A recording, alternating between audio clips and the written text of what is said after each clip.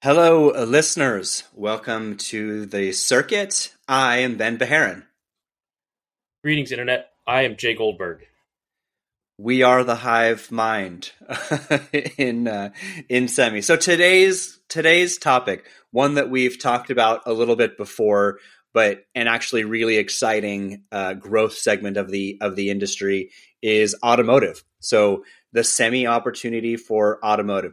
Now, it's interesting when you look at the size of market categories.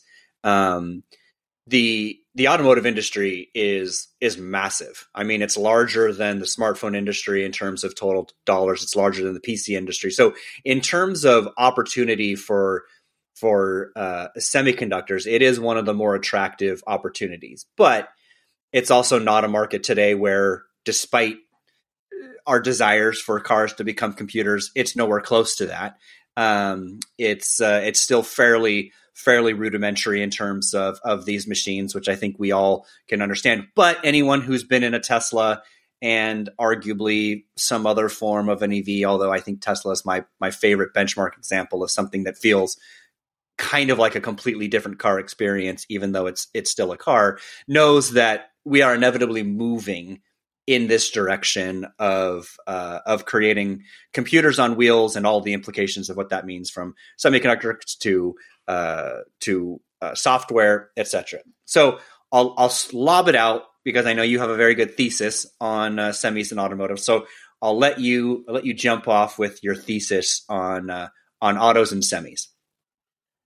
Hi, it's Jay. I have a thesis on semis, on auto semis, because it has very much become the darling of the semiconductor industry. I think the semi industry in general has sort of been trained on decades of every few years is a sort of hot category, right? It was PCs, and then it was feature phones, and then smartphones, right? And a lot of us are sort of on the lookout for the next big platform, the next big category, right? And that's a big part of the reason everyone got excited by XR, AR, VR. That didn't materialize, and so a lot of the marketing and thought and strategy is sort of shifted to automotive because it's a big category, like you said, and it really feels like it's going to grow significantly. I think it's important, though, when you talk about automotive semis, to understand that it's really three different markets we're talking about. Sort of the market that was, the market that is, and the market that will be. The market that was and is still around and important is analog semis. Right? The total market for automotive semis today is about $60-ish billion. Probably 95% of that is analog semis. A lot of that is sort of low cost parts, microcontrollers, power management, little sensors, little actuators, right? And those come from TI, ST Micro, ON, ADI, right? Which are really good companies, but are also just kind of boring by design. Like they're sort of meant to be sort of boring industrial companies. And they don't get a lot of focus, but they control this massive, important market. The next market that everyone wants to talk about is autonomy, but I feel like that's the far future. It's the market that will be. Right? Before we get to autonomy, there is the important markets emerging today for sort of an automotive processing unit. Everyone calls it something different. That's going to power things like assisted driving or ADAS, the digital cockpit, dashboard or digital dashboard, the infotainment system. Right? That's a big change, and a lot of the experience of a Tesla that makes it kind of cool, different, is around sort of digital things in the car, software, and that's powered by a semiconductor that looks an awful lot like a mobile applications processor. And so it's no surprise that that's really the market that Qualcomm is going after very strongly. Like they have the right product at the perfect time. Mobileye was first. They seem to be doing okay, but they're losing a lot of share to internally designed solutions. That's another important part of this.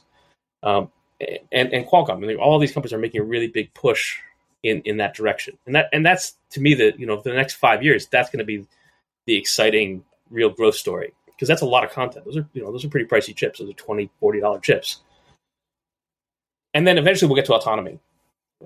what that looks like, what you can talk about, but like autonomy is still pretty far away. Yes. So within that, I mean, there's a couple of things. We talked about this a little bit before, right? Roughly, the estimate is that semi-content in cars, so if it's today, call it between $500-$600 per car, which, as you rightly point out, is largely analog, which people, the American public, perhaps worldwide, was rudely awakened to when simple microcontrollers were the holdup for the entire automotive industry via supply chain constraints last year. People were like, what do you mean I can't get a simple thing that just helps me, turn the car on and off or make the windows go up and down, et cetera. But yeah, if it's doubling, which I think the estimate is over, 2000 to 2027, you're looking at $1,500-$1,600 per of semi content per car. But that's just the beginning, right? That is the next few years of maybe not even full ADAS, right? Just still helping lane correction, still maybe doing some level of speed up, slow down autonomously based on the car in front of you on the freeway, right? We're still fleshing those features out. So we're not even talking all these other categories where simultaneously there are, I think, experiments, right, in robotaxis. You've got Las Vegas, you've got a couple other cities offering an Uber or a Lyft that's fully autonomous, and in an area where the city is easily mapped. I think you'll see some of these robotaxis, but we're like very early stages of that. But those small fleet vehicles will again require a lot more semiconductor content, brain, sort of the software stack or full stack, if you will. But that's a market where I do look and I wonder what lessons do we learn? How do fleets, what is the semiconductor strategy in terms of brain? And again, that's autonomy, but I think it's when it's that small, it's not quite full autonomy. It's autonomy in a small area. But it's kind of, in my opinion, right, signaling of the future. We'll learn some lessons through those small robotaxi implementations. Yeah, and I think this sort of highlights one of the key frustrations or just hard, cold realities of the automotive semi market is that it moves at a very, very different time scale than all other consumer electronics, especially semis, right? And so you mentioned that idea of semiconductor content doubling in cars, right? And I agree that will happen. But if you go talk to sort of any company today that does automotive semis, they're going to have a slide in their investor deck that has this sort of same layout. Like today, $600, tomorrow, double that. The future, some huge number, right? Semi content per car is forecast to grow, and everybody has a slide about it. The problem is, when I was doing investor relations almost 10 years ago, I made the exact same slide. Right? And it was pretty much the same numbers saying, oh, today semi-content in cars is $500 and it's going to double and then grow to infinity. It's taking a long time, and it's going to take a long time. Right? And I think the reality is that auto product cycles, it can be a design, traditionally a design takes sort of 5 years to go from first sketch to production. Yep. And you think about the average semi product, that's the entire life of the semi is 5 years. Exactly. And I know there are companies who have complained to me in the past. He said, "Oh, I don't want to be in auto because like we won this big contract, and by the time it actually got into production, we were end of lifing that product for everybody else." Right? Which is like the worst scenario for a semiconductor. Manage all the cost. Yeah. And I think auto companies have sort of realized that. They've accelerated this a little bit. But this is going to take a long time, right? For a whole bunch of reasons. And that's just, and like you said, it's like before we get to not autonomy, but just like real ADAS, we're going to go through a lot of like incremental, training steps. Yeah. The thing that intrigues me about this market, is from conversations I've had with, call it I don't even know what the teams are called, but the people within some of these auto organizations that are kind of responsible for future technology. It's the engineers. It seems like a lot of these brands recognize that in this future we're talking about, technology itself and the experience that their customers will have from a technology centric angle becomes one of their largest differentiators to go and compete with other brands. So, essentially it's like you look today, right? The cockpit of my F-150 is different than that of Chevy's or Ram's. But like Ford and GM have, even Ram have a very kind of specific look to their buttons, right? And it feels similar, right, as you go. So essentially it's a standardized, whatever you want to call it, physical UI of buttons and whatnot, right? But ultimately, if that's not that there was their only basis of competition, but that was a part of it, right? How things feel. Now the technology plays a really important and interesting angle in how they then differentiate themselves from others. And that's not something they've had to do before, but I think they recognize, and Tesla has opened their eyes to this, like there's got to be a tech feel or a tech experience. And that's really where so much of this competitive elements will come from. Well, I think it's even broader than that. I totally agree with what you're saying. If you look at consumer preference surveys of, I think this is Americans, and what features American car buyers use to make their purchase choices. 7-8 years ago, for the first time, electronic user experience became a top 3 item. And crucially, for like the youngest demographic, aka the buyers for the next 30 years, that item is now the top item in their purchase decision, above fuel efficiency, above speed and torque and horsepower, all that stuff that used to matter a lot. Electronics and software are now top of mind for the critical buyers. And I think you're right that the sort of strategy people, the product design people at the automakers are aware of this. I don't think, though, that it has percolated through the entire organization. And I think, like, I'm a little bit more mixed on my feelings about Tesla, but I will 100% agree that the user experience of driving a Tesla is unlike any other car.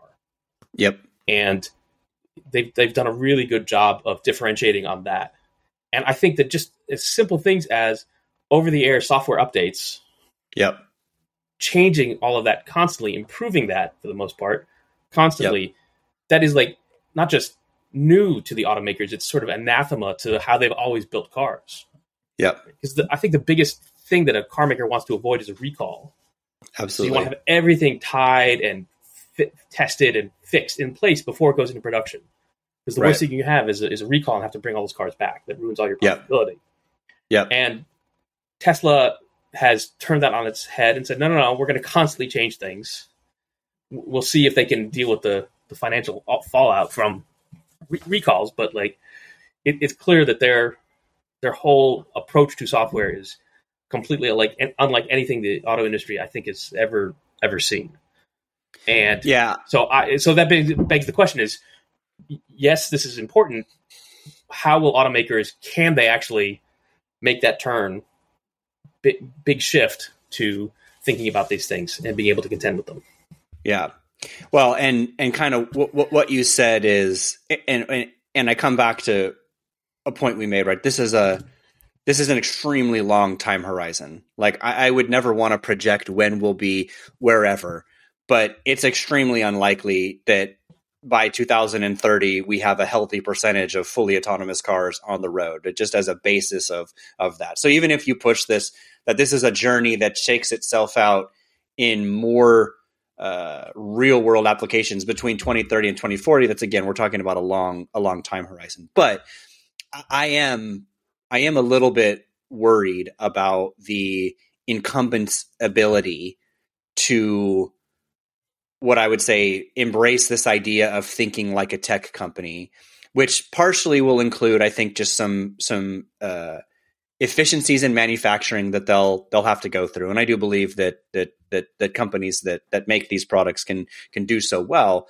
But because of what we're talking about, that you really have to approach this with a very different way.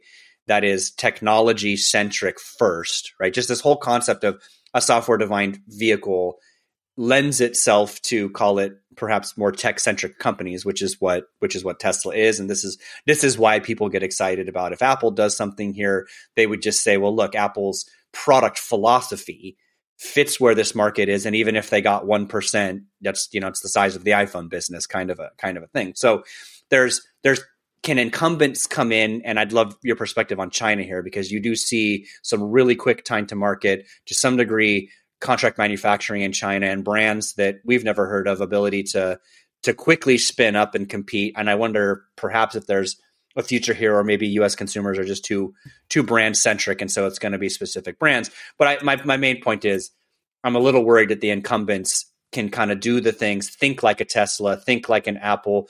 One of the things I thought about is what happens if Rivian doesn't do well and Amazon just buys them. Now Amazon's a car company, right? I mean, that's the kind of things where now they're in the market, right, with an interesting consumer brand, but they're a tech company. So basis of competition, right, sort of changing. Yeah, I have to be careful, because I'm not an expert by any stretch of the imagination on U.S. automakers, and I tend to come at them from a very skeptical perspective, right? Because mostly as a consumer, I just don't like a lot of the things, a lot of design choices they've made. Yeah, and certainly their history of being able to cope with strong competitive forces doesn't give me great hope for their ability to make this shift. Now, that being said, there's a lot of forces in play. You're right. I think China and China's approach to car making, EVs in particular, is very intriguing. I wrote a whole series last year looking at, can the auto supply chain be electronicized? Can we move can we adopt the OEM Shenzhen model to cars? Right. And it's not an obvious thing that's going to happen. Certainly China looks like it's moving down that path. There are certain parts of the supply chain that really can't be done by third parties, but that's largely because of sort of regulatory and legal issues, not structural. So in theory, it's possible for other countries to do this in a way that the U.S. can't. They have different regulatory regimes. And so the recall penalty, the safety standards are just different enough that in China, maybe they can get away with things that we can't do here. At the same time, I look at China's auto market, where they have 50 companies making cars. It looks to me exactly like the way that they did mobile phones, right? Mm-hmm. Where they had 1,000 mobile phone companies all competing it out to eventually hone down 5 really tested champions. They're doing the same thing in semiconductors, right? You just see the industry, let the free market decide who the really capable commercial ones are, and then those become the sort of national champions. And I think if this had been sort of a situation 5 years ago, we'd seen this, I would be very worried that Chinese companies were going to start selling cars in the U.S., and that would be a really, really difficult time for the U.S. automakers. I think with geopolitics the way they are, I don't think any Chinese automaker is even looking at the U.S., and probably rightly so. Yeah. At the same, but also going on though, if you look at Europe, I think 40 or 50%, maybe even more, of EVs sold in Europe today are coming from China. Right, so we are going to see this impact on a big global scale, and I think so it's. I mean, there's a lot going on there. There's just the OEM versus OEM competition. That's important. I'm really fascinated to see about the actual manufacturer model. If we can shift to having Foxcons and Pegatrons for cars.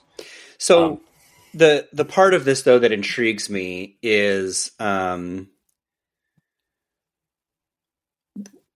consumers are generally very brand centric, which is why, as you point out, China, honed itself down to a couple of OEMs in the smartphone market that captured the brand and was able to be viewed as somewhat brand centric. I just think in general, consumers are brand centric. The auto question is one that's interesting. And this point's not unique to me. Our friend Horace Dadu kind of came up with this with some of the original micromobility stuff he was talking about, looking at the idea of contract manufacturing, regardless of where it was, for the purpose that an already known brand or entity who was not in automotive could then get into automotive. And obviously there was elements of his thinking that was to Apple, which was if somebody could just make it easy for Apple to make cars and they don't have to build a factory, they can do kind of like the Foxconn for automotive for Apple. It makes it easy for them to get in the brand, right? Or name another one, Samsung, name another one, right? Like I said, with Amazon, or in this case, right, through Rivian, could new brands that challenge the incumbents come up who already have? And that's what I thought, because again, it comes back to it. It's either going to be the incumbents that figure this out, or Tesla eats their lunch, or it's new brands, again, Lucid, Polestar, Rivian. But how, like, that's not that's easy, right? It's a high fixed cost business to make cars in those models. If somebody could bring those down, could more brands enter? And then all of a sudden, again, you've got name brands, but you've got people making cars who didn't make cars before. I agree. I mean, we're going to talk about brands. Is this the point where I just stare at you coldly and say, "Oh, you drive a Ford"? I'm judging you. Yes. Right. To you and me, brand has a lot of meaning, but I think the whole definition of brand could very easily shift. If what you associate with a car is the software experience, the user experience, then to some degree that sort of opens all of this up, and in an important way. I will say, if to the extent that China is any indicator of what's coming, it actually looks like the incumbents are going to win there. It's too soon to tell, but a lot of these sort of upstart brands like Neo and Xpeng aren't doing very well. Like they're up against those very high upfront fixed costs, and the more established companies, the BYDs and the Shanghai Automotive, they all have subsidiary EV brands that are really dominating the market, at least in share. They're very, very cheap cars, so that's why they kind of win in the share numbers. But I think it will be a challenge. I think that's why people got very nervous about Tesla, is because their first automotive brand to really make a big impact in the U.S. since the Japanese companies in the 80s. Right. That was a big shift. Apple can do it. Yep. Not clear to me that Rivian or Lucid, I love Rivian. I'd love to buy a Rivian. Those are fantastic cars, but I'm not going to do it until I know that they're going to be in business for the life of the car, at least.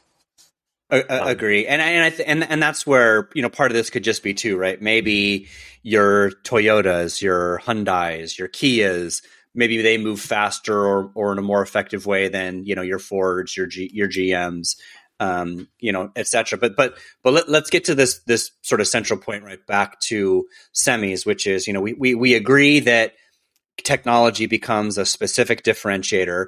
Each company is going to have to call it a platform decision, right? So what are we? What does the brain look like? They probably don't develop that brain. Maybe they co-develop that brain with somebody. Obviously, Tesla's trying to develop that brain, and that may pan out to be a good, or it might pan out to be a very bad decision. But let's talk about stack wise, right? I think one of my theses is that auto companies will kind of have to go as much full stack as they can, because again, they need to differentiate. They just can't buy standard things and everything can't look the same. It's gotta feel, really different or competitive in their own way. And so what's the stack look like, right, for automotive, in terms of, I guess, where they really need to make some bets? Maybe it's not brain. You could say it's brain, or we've talked about accelerators. Obviously, software, I think, is one. They're going to need to own that part of the stack. So yeah, full stack, partial stack. What do you think? So I don't think we know. I certainly don't, but I don't think the market knows yet exactly what that's going to look like. Right. Qualcomm, going back to them, who looks very well positioned for this, bought Veoneer. Sort of, they pulled the software assets out of a European parts maker. I mean, they paid like $1 billion for that. They paid a lot for it. And it was noteworthy because it was a big deal, and it was like the first M&A deal they'd done in, of any size in 5, 6, 7 years. I think I think they realized that software stack was critical to them, that they needed that software. And it's not really so much the user-facing side of that software as just sort of the basic right, lane change assist, that kind of stuff. But they realized that they needed that, right? And they, believe me, they made that deal before they started telling everybody about their automotive opportunity. I think it was really important for them to have Veoneer, Arriver, whatever it's called, to it. right. They needed that for the product. I mean, they've done a lot of co-development work, and they realized that they needed to own it. And I don't know, how everyone else is going to shake it. Mobileye has its own stack. I think they've in a lot of cases they'll describe themselves as a software company or a services company, which is a whole other issue. But they recognize the importance of software. There are a lot of startups out there sort of dipping their toe in it. It's a very hard market for a startup to go after because you only have a dozen possible customers. Yep. I think actually this is one of the things that concerns me a little bit about the automakers, right? And yes, I have some knee-jerk skepticism that I'm going to scoff and say, they can't do software, but let's give them the benefit of the doubt and assume that they can build a software capability. But I think that a lot of my interactions with the automakers has been to express a high degree of concern with being, overrun by the platform owner. Like they're very aware of what Microsoft did to PCs, right? With sucking up all the value from the Dells and the HPs of the world, right? Yep. And I think the automakers are very, very cautious when dealing with Apple, right? I think a lot of the U.S. automakers, particularly, know that they need to have Apple CarKit compatibility. Yeah. That's a big consumer demand feature, but they're very they're trying their best to not let that get too far because they really don't want to be in the position where the consumer is, buying the car based on its Apple-ness, not its Ford-ness. Yep. And so that's their big risk.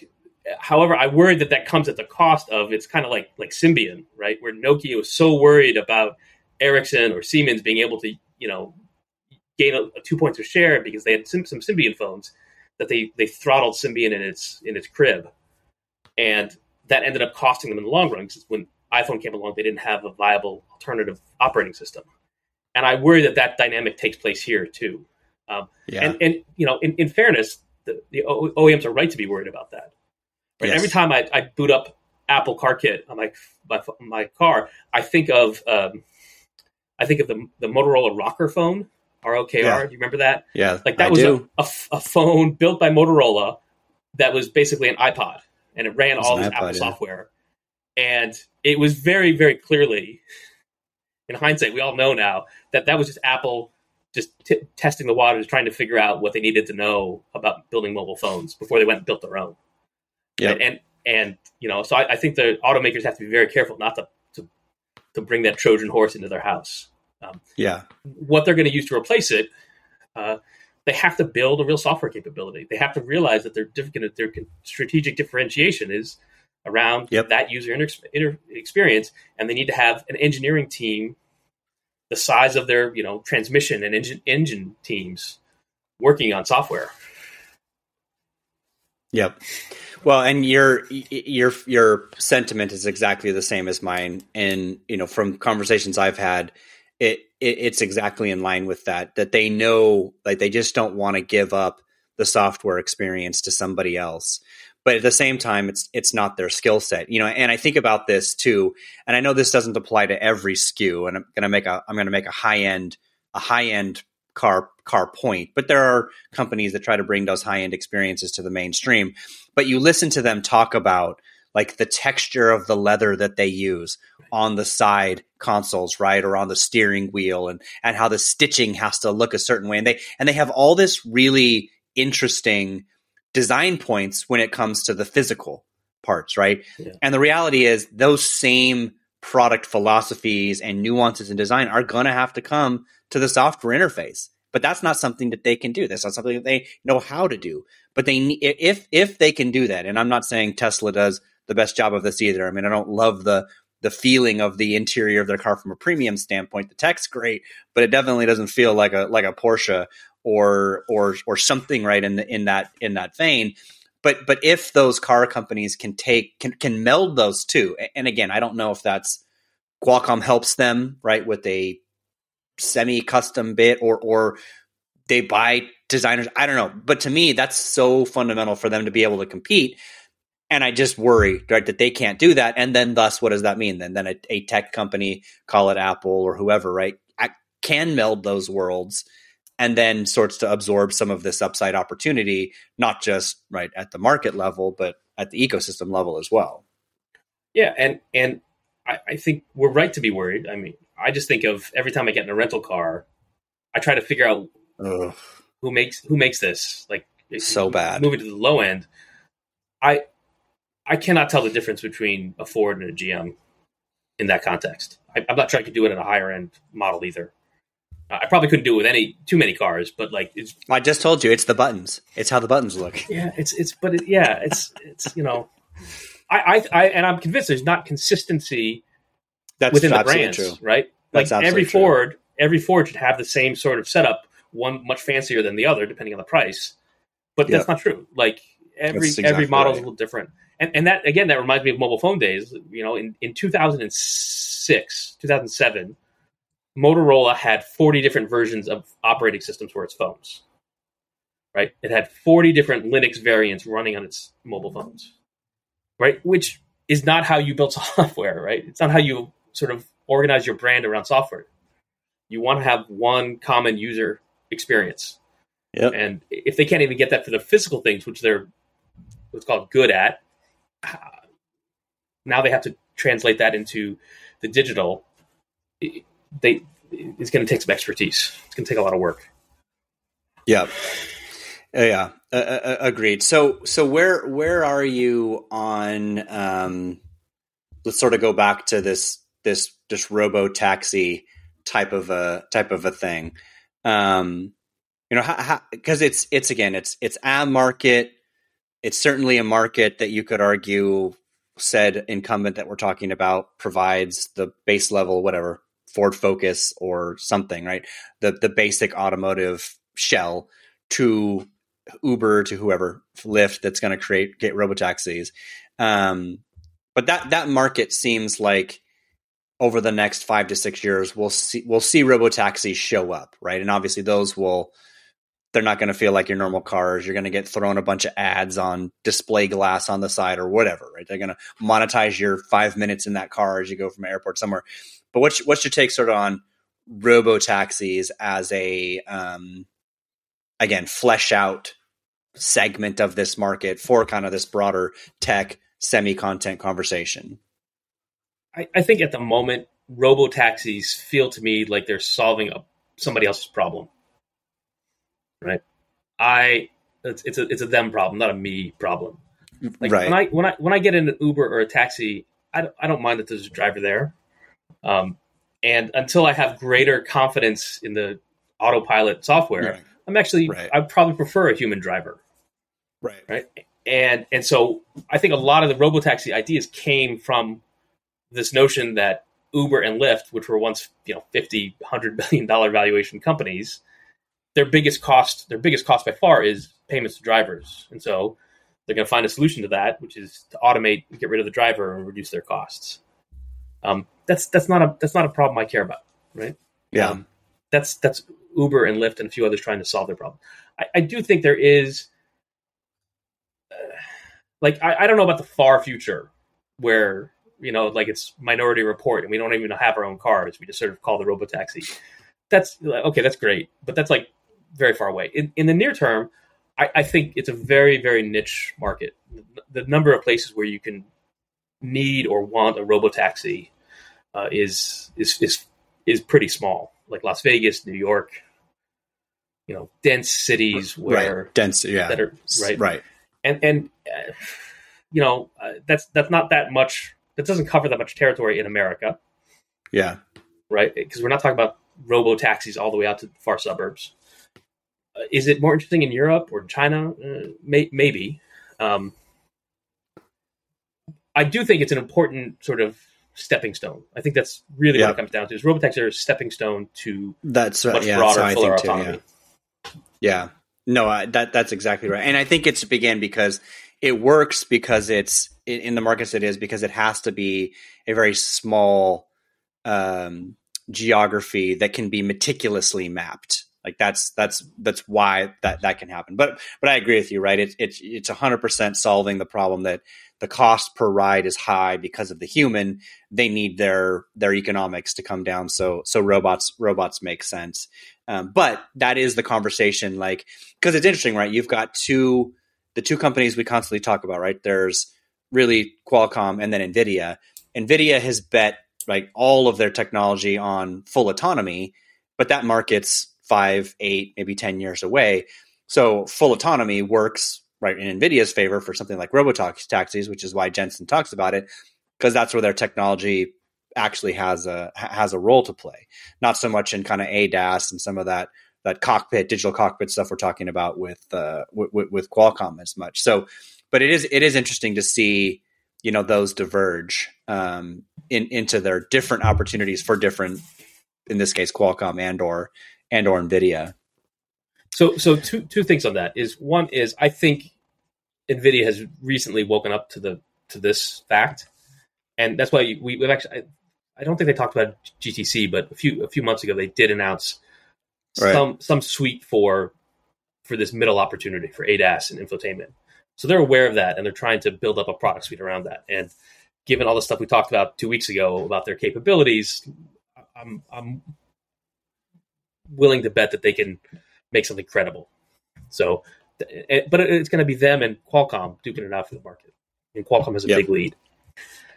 I think there's another issue, though, when we start talking about autonomy, and this goes back to the market size. Like, I live in San Francisco, and there are fully autonomous Cruise and Waymo vehicles driving around. If you look at the electronics inside, let alone all the radar and LiDAR and sensors on top, but just inside, that's basically a data center rack right there. I mean, it's $10,000, $20,000 of semiconductor content in those cars. Yeah. Whatever the future of autonomy is going to be, it's not going to be $20,000 more than the base model because no one will buy it. Sure. I'd love to have an autonomous vehicle. I hate driving. I hate commuting. I'd love to spend my time doing something else. Yeah. I'm not going to pay $20,000 for autonomy. Right. Right. So then the question is, in the future autonomous world that we're going to get to, hopefully, what is the amount of semiconductor content we need there? And I think everybody has to radically scale back their expectations. Right? It's not going to be 4 CPUs and 6 GPUs. It's going to be it's going to be one chip. And then, like, let alone just cost, there's power consumption too, right? These are all going to be electric vehicles. No one's going to give up 100 miles in range for autonomy. So, absolutely. Right. What is the actual semiconductor content of the autonomous car of the future? It's, I don't know the answer to that. It's $1,000, $2,000, something like that. Yeah.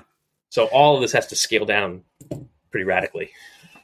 Well, and the challenge to that point is that it has to scale down, but it also has to be capable of significantly more compute than we have today. Yes. And so those two sort of problems again, which is why I'm like, this is such a far time horizon. Because just an example, right? I've taken the opportunity that was awarded to me because this location is 10 miles from my house, where farming land where I live, which is why I have an F-150 in case anybody knows. When I'm buying a bunch of hay, I can't stick that in my Prius and or other things, even though I did at one point in time. So John Deere's innovations lab is down like 10 minutes from my house. And so I went over there and rode in kind of the first autonomous tractor that they had, because they launched an fully autonomous tractor last year at CES. And that thing had like the entire top assembly was cameras. It had 2 giant NVIDIA GPUs. And then to your point, when you sit in the cockpit, and I don't know why farmers would do this, like I'd just let the thing go. But there's this whole kind of rack of computers with a big display showing you objects kind of in real time. Which I think was part of the demo. But that's so like, you just can't, that's a ton of compute just to drive a tractor in a square that's been mapped, right? And just not run over an animal or not accidentally hit a human. And like, unbelievable amount of compute. And that's got to miniaturize. And that's going to be this really, really hard timeline that we're on to bring, to your point, not just affordably, but scaled, get the amount of compute that we have in some of these giant chips today down into really much smaller, more affordable chips, which again, long time frame. Just to be clear, I'm not judging you for not driving a Prius. I'm just judging you for driving a Ford. I also have a Prius. Agreed. That's fine. We also have a Prius, but yes. The best story I always tell is when I showed up when we first moved down here and had to buy some hay and put in my Prius.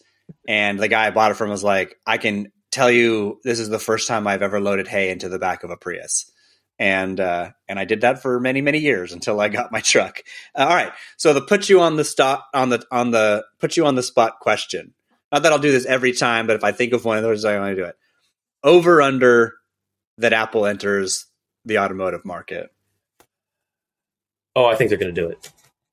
Okay. I think they're going to do it. Right. I think there's too much going on. Right. They're clearly spending a lot of money on something. Yes. Right. Foxconn, for its part, is doing everything they can to make themselves look appealing as a partner to Apple. Right. I mean, like Foxconn is buying, building, acquiring every kind of conceivable part of the supply chain for autos. It's going to be very hard for them to do it, but they're investing tens of billions of dollars into all this. And I really don't think they would have done that if they didn't think there was Apple coming. Like, they'll get some domestic business from China, but I don't think they would have done it without someone like Apple giving them some kind of indication. So from what we can tell from the supply chain side of things, I think Apple will do it. I think it's still many years away. I think they thought they were originally going to do an autonomous car, and they realized how hard that was actually going to be. So they had to scale back. But I think they can do it. Yeah, no, I agree. I mean, I had gone back and forth with this for years, but even if you just look at, like I said, the market size opportunity, they need a tiny share of that market for it to be the iPhone size of the business, which makes it interesting. They do chips as good as anybody, puts them well positioned. They make very specific design product decisions in terms of look and feel, puts them in a good position. And interestingly, I don't know if you noticed this, but in the supply constraints for cars, a lot of people who bought cars over the last few years and many car manufacturers and their retailers are moving to this model. People got really comfortable ordering cars online because what you wanted, you couldn't get. And so you basically say, this is what I want. And you're just my sales channel. And then, I'm getting now this custom or not custom, but when it's available, I'm getting it. So if Apple doesn't need gigantic retail lots, right, because they can show them in some showcase stores and let you customize online, kind of like Tesla does, the market moves in that direction. It's even more in their favor. So it makes a lot of sense from them from a strategic standpoint. So interesting though. Benedict Evans and I had this debate last year, which was, what can Apple actually do to differentiate? Like, what's going to make a car an Apple car as opposed to every other car in the market? And I think that's the tricky one. It's like, what's really going to be different here? Because it's still going to have a steering wheel and pedals, and is it just going to be all white and chrome on the inside? Right? What's going to be different? Well, they make colored stuff now. The color will change every year based on what the palette is. Like next year's models will be fuchsia and salmon pink and whatever the hot color is to go with your iPhone. Or maybe they become hardware as a business. You just get your car every 5 years and you pay them. Like this has been our philosophy. I know it's yours too. It's the same with Horace's, is that they get more into this idea that you just pay them a lump sum and you just get all your hardware from them. And so they're a hardware as a service model. Cars could fit right into that. And you get a new one every 5 years and it's got a new color. Agreed, but I agree with that. But then the question is, what is it about the hardware that makes it so, or the hardware software combination that makes it so attractive that you're going to pay some premium for it? Agree. Well, maybe the answer is there's consistency in the UI. That's right. In the button UI. Okay. All right, Jay. Good talking to you. Thanks for everybody for listening and for your comments and feedback. We appreciate it. And until next time. Bye, everybody.